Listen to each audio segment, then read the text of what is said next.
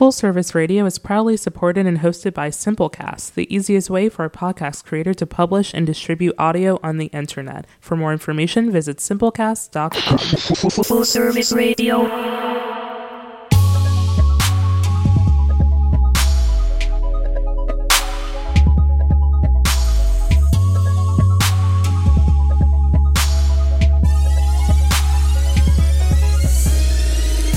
Welcome to Black and Lit, powered by Full Service Radio. We're your hosts, Jasmine and Priscilla, and we're broadcasting live from the Line Hotel in Washington, D.C.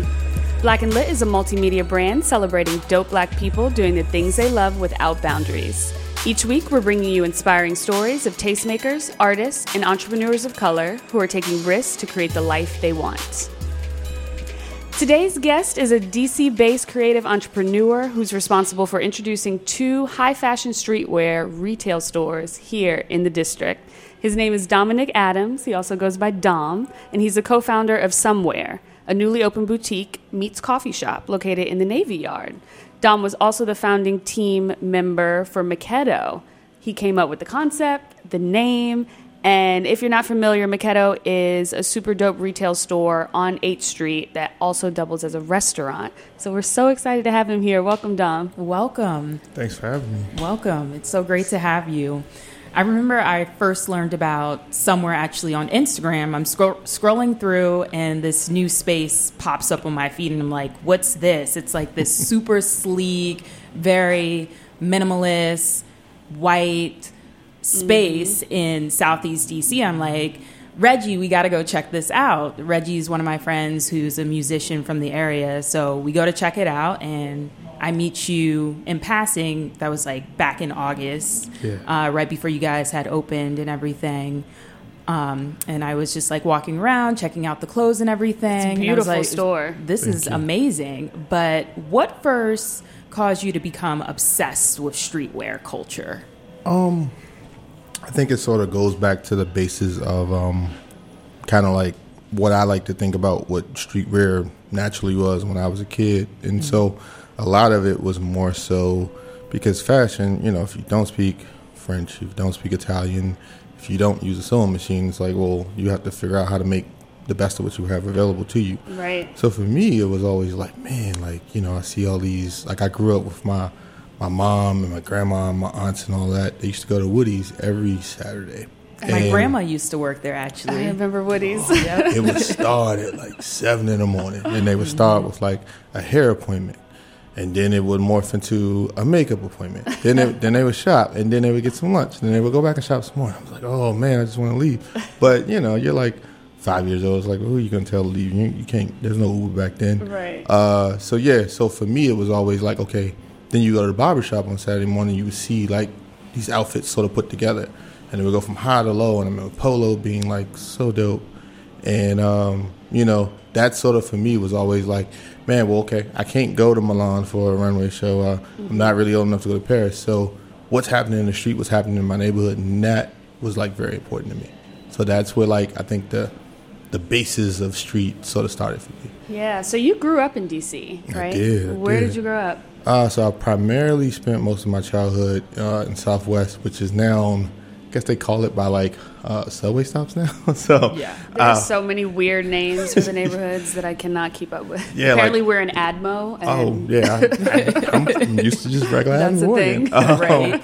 But yeah, like primarily 4th and P Street, Southwest. And like at one point we lived directly on P Street, then we moved directly across the street and then lived on 4th Street for most of my life and all of my like elementary and junior high schools in Southwest. And then I went to high school at an interesting high school, which was School Without Walls on GW's campus. My dad actually went there. Oh, hey, okay. Alumni, we everywhere. Walls. We out here. So, yep, DC all my life in terms of like growing up, and then I went away to school in the tri-state area in New Jersey. So, I mean, most of the time people that want a career in fashion, they leave whatever city they're in, you know, whether it's DC or Middle America, and go to New York or Paris or what have you. But you decided to stick around here and put your roots down here in fashion. Why did you do that? It was an accident, man. Oh, man. I wish my mom was around. Yeah, it was a complete accident.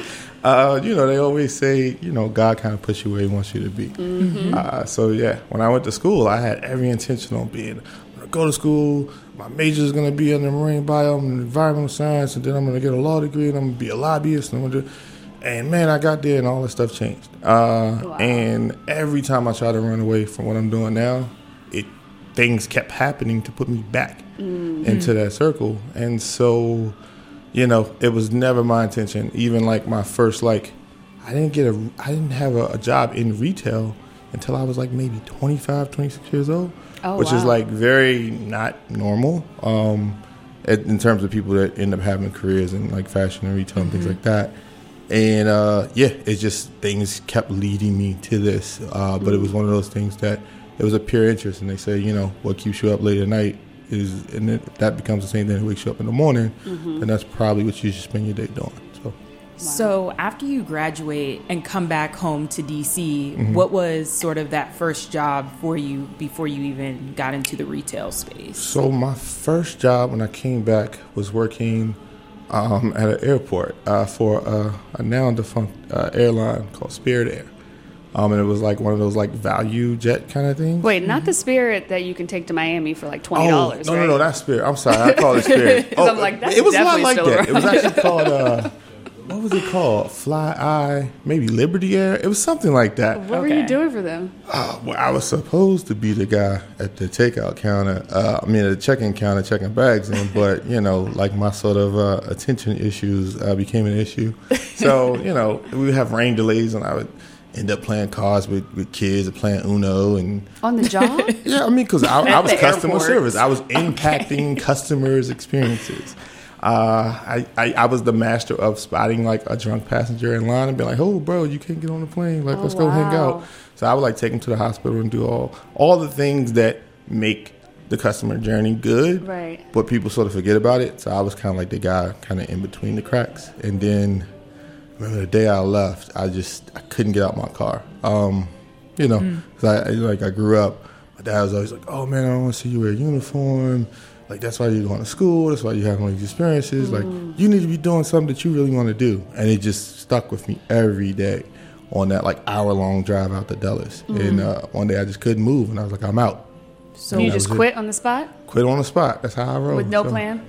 I never plan, man. I'm reckless. That's how I do it. Was your dad disappointed? Like, how did you sort of face your dad and those sort of expectations? He was super relieved, actually. Like, it was very much like, he was like, cool. Now, my mom was like, oh, like, you should really think about this. But my dad was like, if it's like messing with your soul, you should really take care of your soul. And my mom was more so, and it wasn't that she was like not supportive, because she's my mom, so she's supportive, but she was more like, hey, man, you're growing up. You're an adult. You need to really think about these things. So my next job was wearing a suit on K Street, and I was in corporate sales, and it was so fancy. Made a lot of money, met a lot of not great people, and it kind of worked that way. If you think about it, I mean, you're almost still in a uniform at that point. This is true. This is very true. Like, everybody on Wall Street, corporate America, essentially looks the same. Looks the same. Yeah. And that was like sort of even with that job, again, it was an accident. I had a friend who was trying to work his way up the ladder, and he essentially was like a customer service agent for this document service thing. And he was like, man, I can get a promotion if like I find somebody taking my place. I was like, oh, I'll do it. How much it pays? Oh, that's cool. I'll do it. And I got sort of good at it because, again, I was always like not gonna do the normal thing. And so, I started looking in the mail rooms, and I'm like, oh, well, you kind of look like me. Oh, you like sneakers. Oh, you like the clothes I like. Let me talk to you about this other thing. So I became sort of this relatable thing, and I just sort of moved up the ladder pretty quick doing that job. So. Wow. So where did fashion come to play? So how did you get from, wearing a suit working on K Street and then suddenly coming up with this crazy idea called Maketto? Well, in 2007 was when the Obama campaign started. That's also when the economy just tanked. Yep. And so the economy tanked, and I walked in one day, and I went from having a driver and having a fancy office to being like, hey, yo, bro, we don't really have enough money to like keep you here. And so I was like, whoa, what do I want to do? And so I was really good friends through guerrilla marketing campaigns and the agency that they had with the guys that founded Major. And so I ended up going to Major to help out, I think doing like a Black Friday thing or something. And what's Major, for anybody that doesn't know? Major, more or less, was the first premium sneaker boutique in D.C. So they were the first ones to like... Georgetown. And Georgetown. Yeah. Legendary Georgetown. Legendary Ducky Underdog founded it. They probably, I mean, don't quote me on this, probably the first store in the city to have official collaborations with Adidas, Reebok, and like Nike like in the same year. So really big deal. Really, really honored to have had that position kind of available to me. And then they changed some things structurally there. And then I found myself as like more or less like the apparel buyer and de facto stylist on staff that really sort of knew how to handle sort of celebrity clients and things like that. Then I spent some time there. And then, you know, the more time you spend kind of like realizing someone else's dream, you start kind of fading into like away from yours. And again, one day, literally a box fell off a shelf. And anybody who's been to Major, especially in the old location, knows the amount of inventory and product that was in there. And so this box fell off a shelf and just dinged me upside the head. And it was like, whoa. Oh, my God. And I was like, you know what? It's time to leave. That was like God coming down and hitting you in the head, right? Telling you make a move. And that was that. And yeah. How long were you there? I was there for 3 years. And I like the box almost hit me almost like 3 years to the date. Like it was really spooky and strange. But yeah, like got out of there. Again, didn't really have a plan, but I had a couple offers at some bigger companies. And as I was kind of trying to figure it out, I got this call from the Durkle office. And Durkle was a brand here that was, I guess, arguably the biggest streetwear brand to get outside of the city. So it ended up being in like, I don't know, maybe like 40 countries worldwide and all these stores. Started and in like 2005 or something like that? Yeah, somewhere around that. Yeah, at that time, yeah. And so that, you know, it grew into this big wholesale business and it became sort of a staple for like cool kids here. I get this call and I'm like, oh, I know these are my homies. Like, what's up? And they're like, yo, we want to do a flagship store in D.C. I said, you guys are out of your damn mind. The economy is so bad. And so we talked about it, and I was definitely wholeheartedly with it. And they said, well, you know, you're the only one that can kind of curate these other brands around it and sort of put these other things around it. I said, well, you know, the building's still too big. What else are you going to do? And so they had sort of this idea saying, hey, well, maybe if we put in like some food or a food truck or something outside. And long story short, that morphed into this bigger, sort of grander thing later that ended up becoming, you know, what we just mentioned. And is that how you met Will Sharp, who's behind Durkle? Yeah, so Will and I, we still don't know how we met. But That's a sign of a good friendship, I think. Yeah, it's a good friendship. I mean, he's a good guy. He's a legend in his own right.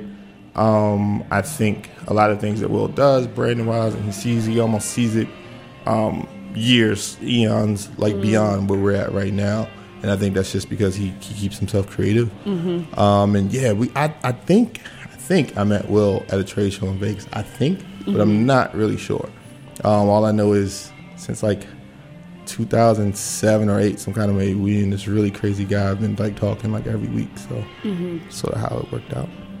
That's awesome. And so Will is your partner in Somewhere. He is my partner in Somewhere. So we are very left brain, right brain. And so Will, trying to think of how to describe Will. Will is more or less the creative director and sort of like the engine of thinking about branding and the digital side. And I'm more or less like the hammer that thinks about how the experience sort of shapes and like what needs to like sort of push forward. And then we sort of split directional ideas like down the middle. So. I feel like me and Priscilla are similar in that Very way. similar, yeah. I'm definitely the ideas person, just like coming to Jasmine with like, oh, I have this idea, we can do this, and Jasmine's like, but why, or how are we going to do this? I'm like, what are the logistics? How are we going to execute it? Right. What's the who, what, when, where? That's the important part, Yeah. So, But you need a little bit of both in order to have something actually. So, the two of us, we switch off pretty well. And then we have another partner, Steve Place, that comes from the digital sphere. And he's very talented in his own right in terms of Steve is like the grand idea guy. Like he'll think of something that you just would never think was even something you should do. And if you just trust in it, it sort of works itself out. So Very cool. So walk us through the experience that is Somewhere, because it's very minimal. What is that experience that you want people to have when they walk through those doors? So Somewhere is all about, I can remember, and again, a lot of things that we do really relate to us being these kids that sort of, were born in the 80s and sort of cut our teeth more or less in the 90s, and these millennial kids, so to speak, even though that's a buzzword right now. Right. And just the introduction to, like, fashion. So if streetwear was created as a response to fashion being unwelcoming, and then streetwear comes along, and then it becomes, okay, we're going to be the fashion that they wouldn't let us do. And then streetwear started to become really standoffish and very... hey, you got those shoes. I know that came out 8 years ago. That's not cool. Or you don't have the right color of this and that. And so it became that thing. And so for Somewhere, it was always thought about, okay, well, we need to do kind of like what Apple did for technology stores. And so when I was growing up, Comp USA was like a big thing, and like these little computer centers, and if you didn't know how to build a computer, you couldn't go to them, and it was a real weird experience. And so streetwear stores sort of started to become that. High fashion stores had already been that, and streetwear stores started to be that. So they started sizing you up. So the whole idea with Somewhere was, I'm going to put you in this white room with no distractions. There's nothing on the wall. There's no paintings. There's no TVs. There's nothing to distract you from interacting with me. So there's no circles. There's just me and you. And so if it's just me and you, we have to at least lock eyes. We have to at least put our phones down. We have to at least have a conversation. So that's why the coffee is the way it is. That's why we use the polycarbonate on the facade to allow as much sunlight as possible. So even if you're having a bad day, if you come to Somewhere, most of the time you'll have a good day. Yeah. It depends on, where your spirit carries you that day. But there's so much light that it just, it just perks you up naturally. Yeah. And then, obviously we serve coffee or tea, so a little caffeine goes along with a lot of people. So the idea of Somewhere is for you to come in, interact with us. Hopefully you start your day off with us, and if not, hopefully something on the apparel side brings you in to finish the day with us. So it's all about having that conversation. So we sort of bill it as the international fashion conversation happening in Washington, D.C., where clothes are important, but I think that sometimes we avoid the conversation on what's happening in D.C. and out of D.C. Interesting. So I know there's a lot of politics behind streetwear culture. So how do you go about deciding what brands you're going to put in the store? Like, what's your curation process? Because it seems very hyper curated, and you've done an excellent job at it. Yeah, it's very thought out. So we're very blessed to travel. And so, in a lot of the space that we sort of live in, all these stores start to look alike. And so I used to get so excited to even go to like Annapolis. And I used to get excited to go to Baltimore, or Richmond, or Raleigh, North Carolina, and Miami, and these places, because you would go to these places and then the selection would be different. And now it's almost like if you're the sneaker shop, or you're the streetwear shop, or you're the fashion store, more or less your selection becomes the same. And some of it's economics, and some of it is people being comfortable with, I think, being themselves and having opinions. And so I see it as a worldview with a DC guy's like ball cap and like eyeglasses on. And so we sort of see the lens in that way. So I say that to say that when we bring in a brand, we might bring in the same brand that another guy across town brings it in, but we'll bring it in our way. Because when you touch down and you're in, like we were in Tokyo, for example, and everyone was wearing Comme des Garçons, Un Plus, and like Issey Miyake, and they are wearing these huge pants, and they're walking down the street. And, that's something that I see on a runway or I see on Instagram, but then to see it actually in action, it's like, whoa, this isn't fashion, this is how you do it. Right. As opposed to here, someone might be like, "Ooh, who's that guy? What are those?" And we sort of try to bring that experience through travel and experience here. So we try to go a little left, but we really, truly only buy what we like. So yeah. Even the name Somewhere is inspired by the Japanese streetwear store Nowhere, which is sort of their sort of ethos is around sort of storytelling through retail and all of that. How do you sort of hope to tell a story through sort of the retail shopping experience at somewhere in DC? So, I thank you for that. The Nowhere reference. That was such a mythical place when we were kids. And, pre-internet. I mean, we had internet, but it was dial-up. It was a little slow. But AOL. we couldn't, you kept getting CDs from Blockbuster, putting them in. It's going to be 20 more hours, Mom. Let me do it. You can't use the phone right now. Through the storytelling for us, it's some part nostalgia, but I think that to properly understand a brand is really important. And so what we also try not to do is we try not to get away from what brands do well. And I think brands, when they try to expand, you'll have a denim brand and they'll start making denim. And the next thing you know, you look up and they'll make underwear and then they'll make shoes. And you're like, bro, I just want the denim from you. So we try to really stick to that. And through that, for example, we carry Nanamika. And so the guy behind Nanamika designs North Face Purple Label. And so you can't get North Face Purple Label in the U.S. unless you got, that's a whole nother story. It's a whole nother podcast. But might have Nanamika sitting next to the North Face to really tell that story of the why. And so, someone might see a North Face jacket for $200 and a Nanamika jacket for $600 and they want to know why. Well, okay, let's show you fabric piece by piece why this is special and what makes this digestible. And so we really think about that in that way, I guess, from a merchandising standpoint, but also from a visual standpoint. So the reason why I use the word we all the time is because, this is the first time in my life that I've ever had a team that I truly believe in, every single person on my team that I truly want to work with, and they all want to work with me. And so everything that we do, it's definitely a we. And whether that's, the person making coffee, the person, refilling the paper towels, we all really work as a unit. And so each part of that clog, is important. And so even with the people that work there, we never say they work for us, we work together. It's also exchange. I need their talent just as much as they need sort of my driving power and energy to keep the building sort of facilitated and moving. So yeah, you kind of get that vibe when you're in there, though. I was there the other day, and I feel like the people that were there were just super friendly, super down to earth, willing to help with anything, just knew so much about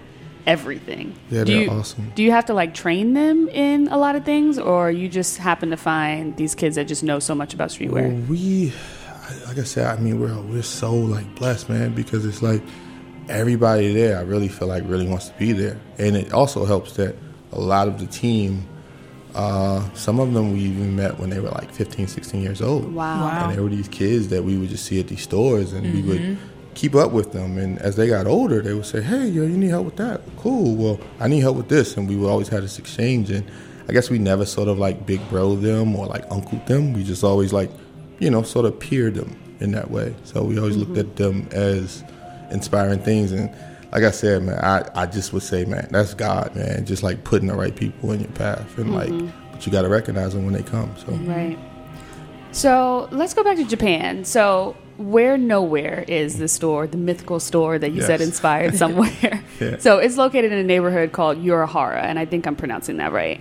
And so Harajuku, actually. Harajuku. Yeah, I think that's the whole. Yes. Yep. So that neighborhood is obviously known to be an incubator for fashion, streetwear in Japan, and it's pretty much influenced the world at this point. Yep. What do you think, or where in DC, do you think we have a neighborhood like that that's influencing fashion in that way?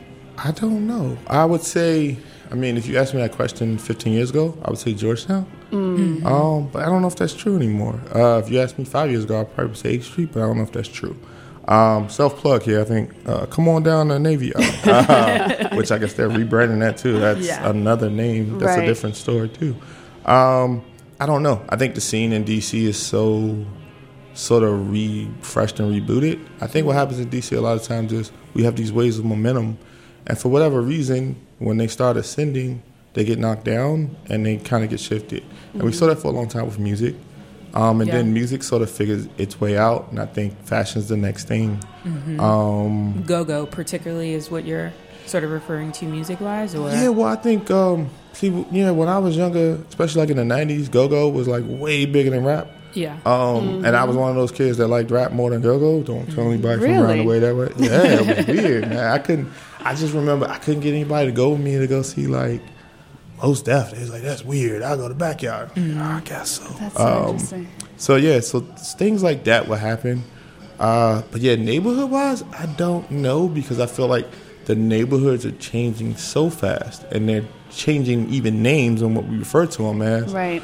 That I don't know how many neighborhoods still survive in their communal standpoint because it's all upside down.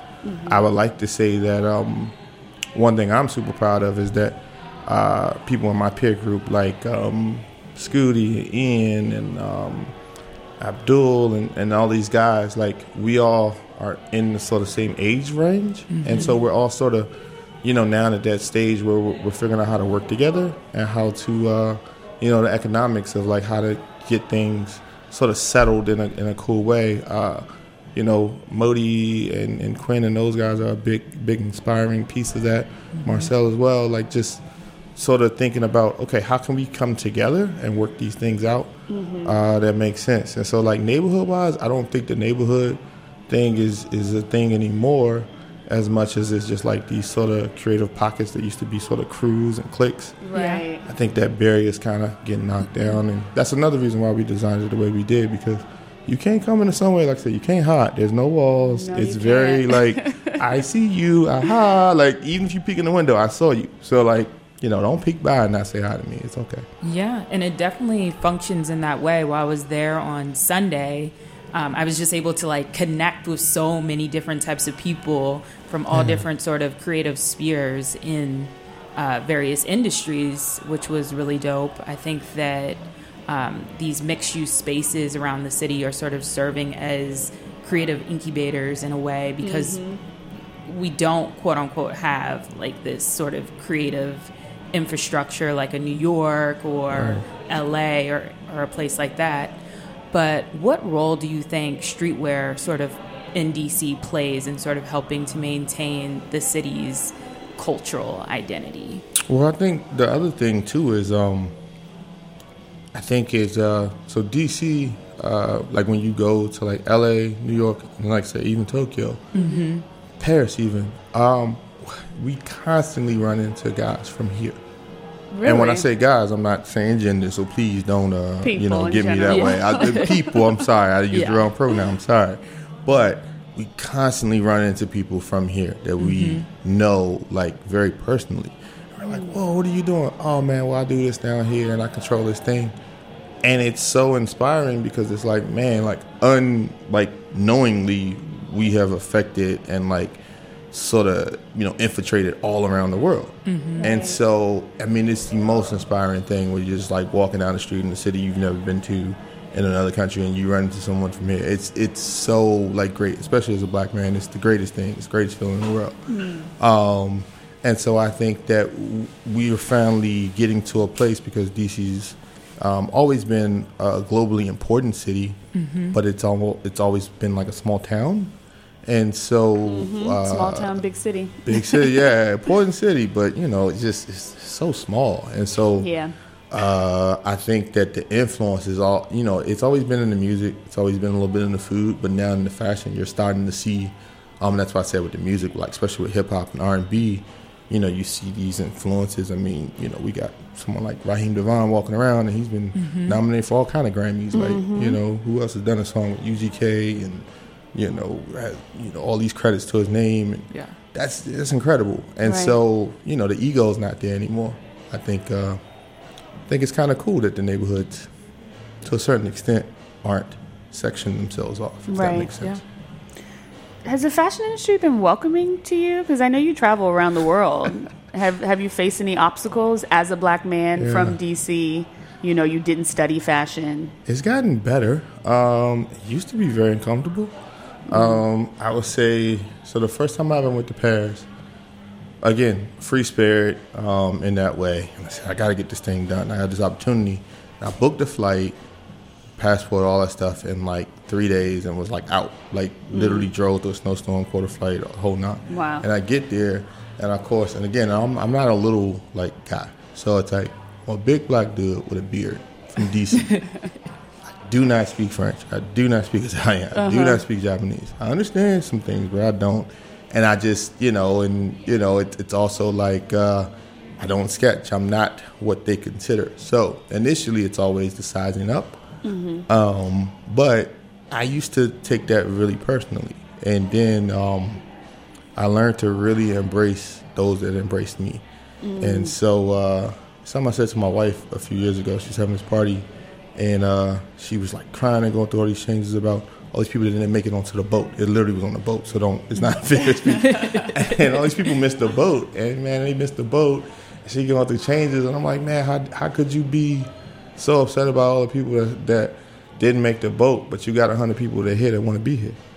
So that's a word. A lot of reasons why we sort of, or at least for me, why we really embrace a lot of like the companies in Japan and some of the companies like in Europe and even in LA, is because they truly believed in the vision in us, and they never treated me that way. So some of my strongest relationships are with people on the other side of the world that were just like, man, this dude from DC, I don't know if he's crazy or if he knows what he's doing, but I believe in him. So it's gotten better. And as we sort of have proven concept and said, we're going to do this, and we've done exactly what we said we were going to do, more people sort of believe in it. But, I don't hold grudges, but I don't forget anything. So, yeah.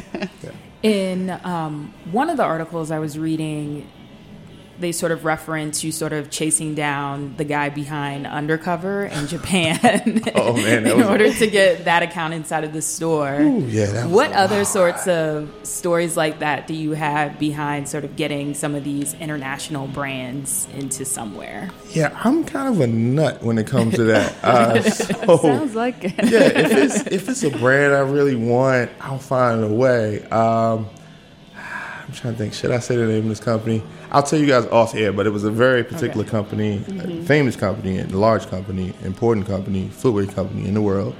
And the process of elimination, you'll probably figure it out. But I knew some people there, and I knew a guy there, and it was really hard to catch up with them. And man, your man figured out a way that the mail room ran. Some kind of way I ended up in that building. And I was walking around. I was like, man, I got to get this done. And you came in through the mail room? Oh, I came in through the mail room. I was going to get it done. Like, either security was going to get me out of there, or I was like going to walk out with what I wanted.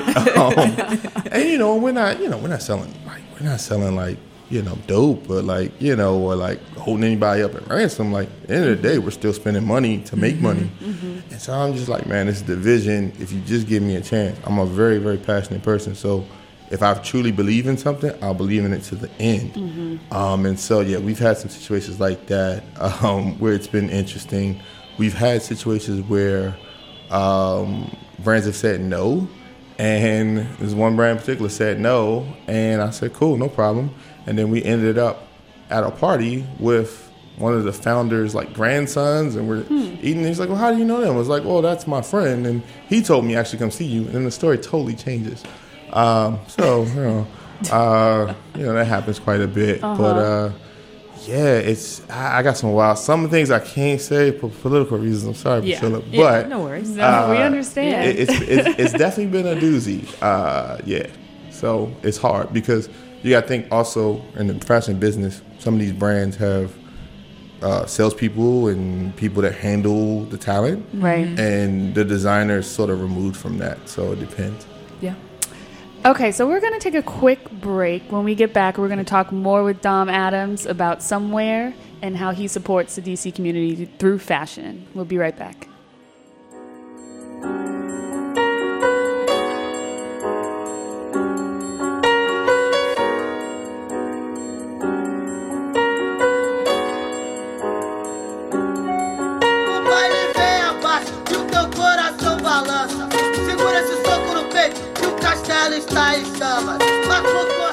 The track you're listening to during the break is by artist Keto. For more information, visit fullserviceradio.org, and we will be right back.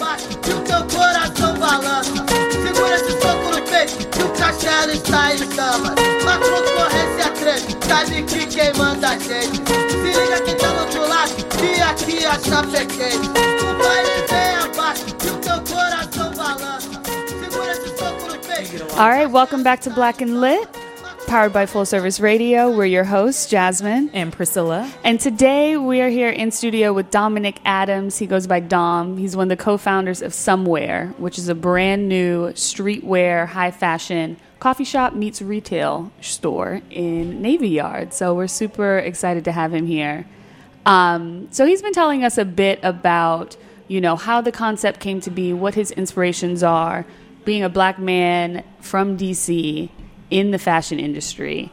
And so, we know here in DC, there are a ton of streetwear brands. I mean, some of the original ones like Madness have been around for decades. So at Somewhere, at your store, how do you cultivate new brands coming out of DMV? So what I do is, we don't carry a ton of like local brands. What we do is, what I personally take on is like I try to foster those relationships. So a lot of the younger brands like a Fortune or something like that, which is a brand I'm really into and I really think is doing good work. Mm-hmm.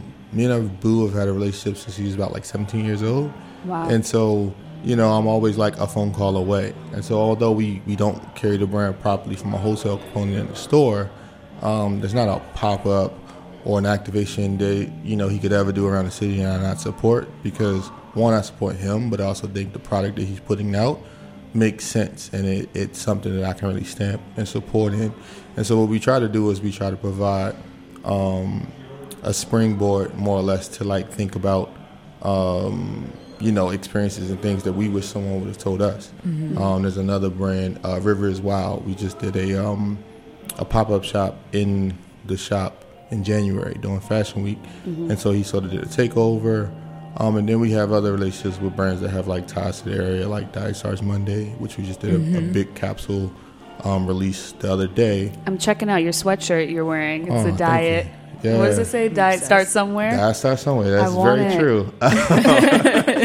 So, that's super cool. Yeah, those guys are amazing. Yeah. And so, they just, that team is really amazing. Yeah. And so, the long story short on the answer there is that we just try to be there. And so I just started this process during my week that I was inspired by something we did with Joe Freshgoods early in the year. Mm-hmm. And he does these workshops. And so I said, okay, well, how can I adopt that?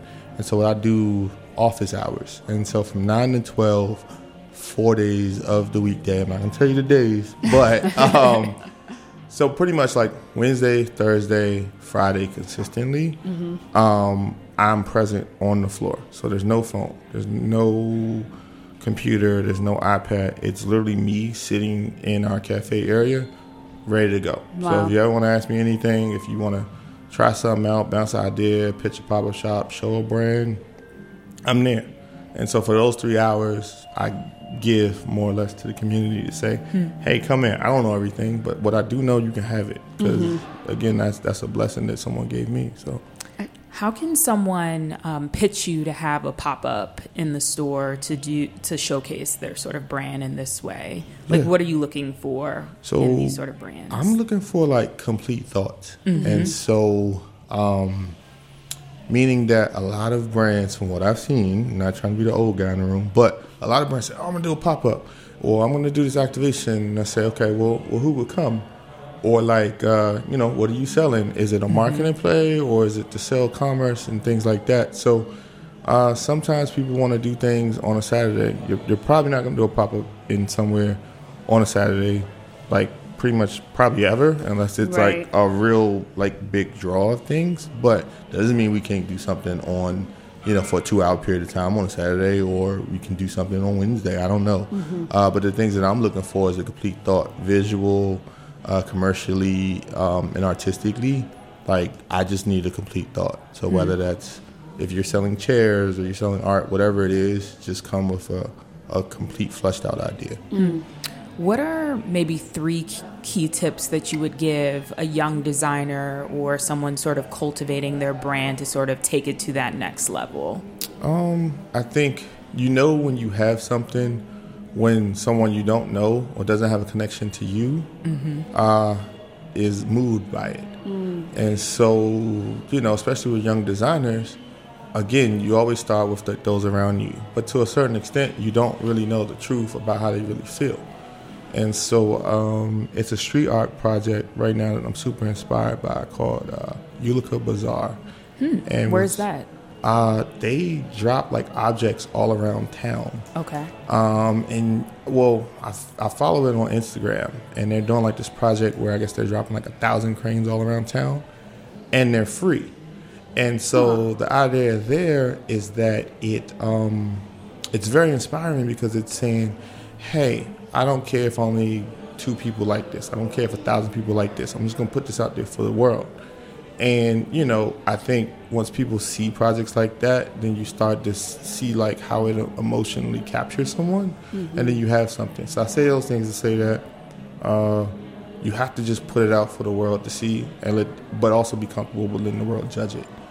And their reactions are their reactions. You can never, you know, you can make a song about, I don't know, food, and somebody may think it's about your car, and it takes a shape on its own. And that's the best thing about anything creative. Were you ever worried how people would receive Somewhere? Every day.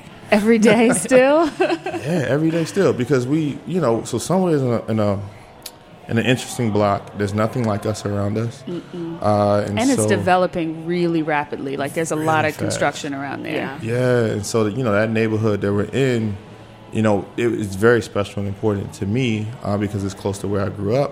But it's also in an area of town where there used to be all of these really strange clubs and like nightlife kind of things. And so what I always wanted to do was I wanted to say, hey, I operate sort of in a niche world that's like in the shadows. We're on Front Street. We're literally off of a main street. We're between like 2 subways and like a bus route. So my thought was always, how do we put this out where anyone that wants access to it can have access to it? Because a lot of times, even when we talk about Nowhere and we talk about all these cool stores, a lot of times they're in these sort of hard to get to places. Right. And so, well, what happens if you just put it where anyone can have access to it? Because anyone can have access to the internet, right? So if you look at Somewhere, we use the blue. It's very close to, if you use an iPhone, the blue that you see on your phone. Right. So we're always clicking these things. So this should more or less be the access point to, you know, this sort of world conversation. That's how we think about it. Hence all the white with the blue lettering. Right. It's very calming, very serene also. So, oh, yeah. So what's the next move for Somewhere? Are you planning a multi-city expansion? Are you guys opening in LA next? Like, what's the dream? So the thought was always to build digital and physical at the same time. Because a lot of times people will build a real dope digital platform and no brick and mortar, or they'll build brick and mortar and digital. So we build digital and brick and mortar at the same time. And so just kind of seeing what the path. One thing that was sort of shocking to us is we didn't want to be one of those stores that really pumped out our own in-house apparel line. And, you know, we sort of did these things so that, you know, an experiment. And so I think when you came to the Friends and Family event in August, like you saw, like we had shirts, but they didn't have like proper tags. And, you know, they were kind of there just to see what would happen. And so what we do is we experiment, and we'll throw paint at the wall and see what happens. And then we'll get a little better and a little better. And so I think a big piece of like in-house will be some of our more like collaborative things. And so we're not really doing collaborations for the sake of doing collaborations. We do things with people that can do them better than us. And so, you know, again, like this tie-dye, I guess it's tie-dye shirt that Davin, it's like a yellow and blue and white tie-dye. It's beautiful. Super cool. I don't know how to do this, you know, but, you know, Davin, who's a really talented designer, did know how to do this. So, you know, that's why we collaborated with him, because he knew better and he knew how to do it. So, you know, those sort of things. So I see the future in, we want to get into more like lifestyle products and sort of expand that out. But in terms of locations, I'm open to a lot of things. Any women's gear? Had to ask. We get a lot of conversation about that. And so Somewhere from its inception, its brand mission was always to be this men's international fashion conversation. There is another concept, though, that I've been cooking. And I'll tell you the name of it when we get done. But it is a women's answer to Somewhere. Okay. Hopefully it can get funded and it can work correctly. I'm I excited think about we that need because that, I like being able to shop for cool sneakers and Yeah. cool streetwear that is like has like a women's sort of focus. Right. I agree. to Yeah. it. I mean, if we had a bigger space and better fitting rooms and bathrooms and stuff, I would definitely be all about it. But yeah, just in some way, just in our core and just our space, I don't think we could do it properly. And I never wanted to do a situation where like there's like a women's corner and it's all like pink and purple, and I'm like, No. Oh, my mom's not no. that kind of girl, so I No. know, it's a lot of people that are not that way. Yeah. Yeah. So, we want to do it. Whatever we do, we want to do it properly. Right. So we want to sort of take our steps and time into doing that. Yeah. Very cool. Damn, I'm bummed we're running out of time. I feel like there's so much more I want to talk to you about. So we're going to around. have to do a round 2 at some point, Oh, especially with good. that women's launch. So Yeah. before we go, though, we do want to ask you our famous last question. Yes. Uh-oh. So, say you're walking into somewhere, getting set up for the day and everything. What is the theme song to your life? What song would be playing?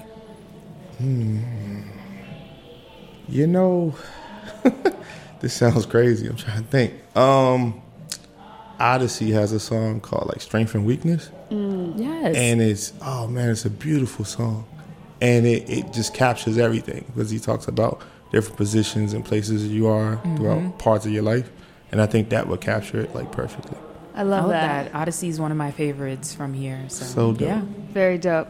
All right, Dom, thank you so much for being here with us. Tell everybody where they can find your shop. Okay, so 1239 First Street Southeast. Yes, First Street Southeast, not Northwest, not Southwest, Southeast. Washington, D.C. Digitally, somewhereofficial.com.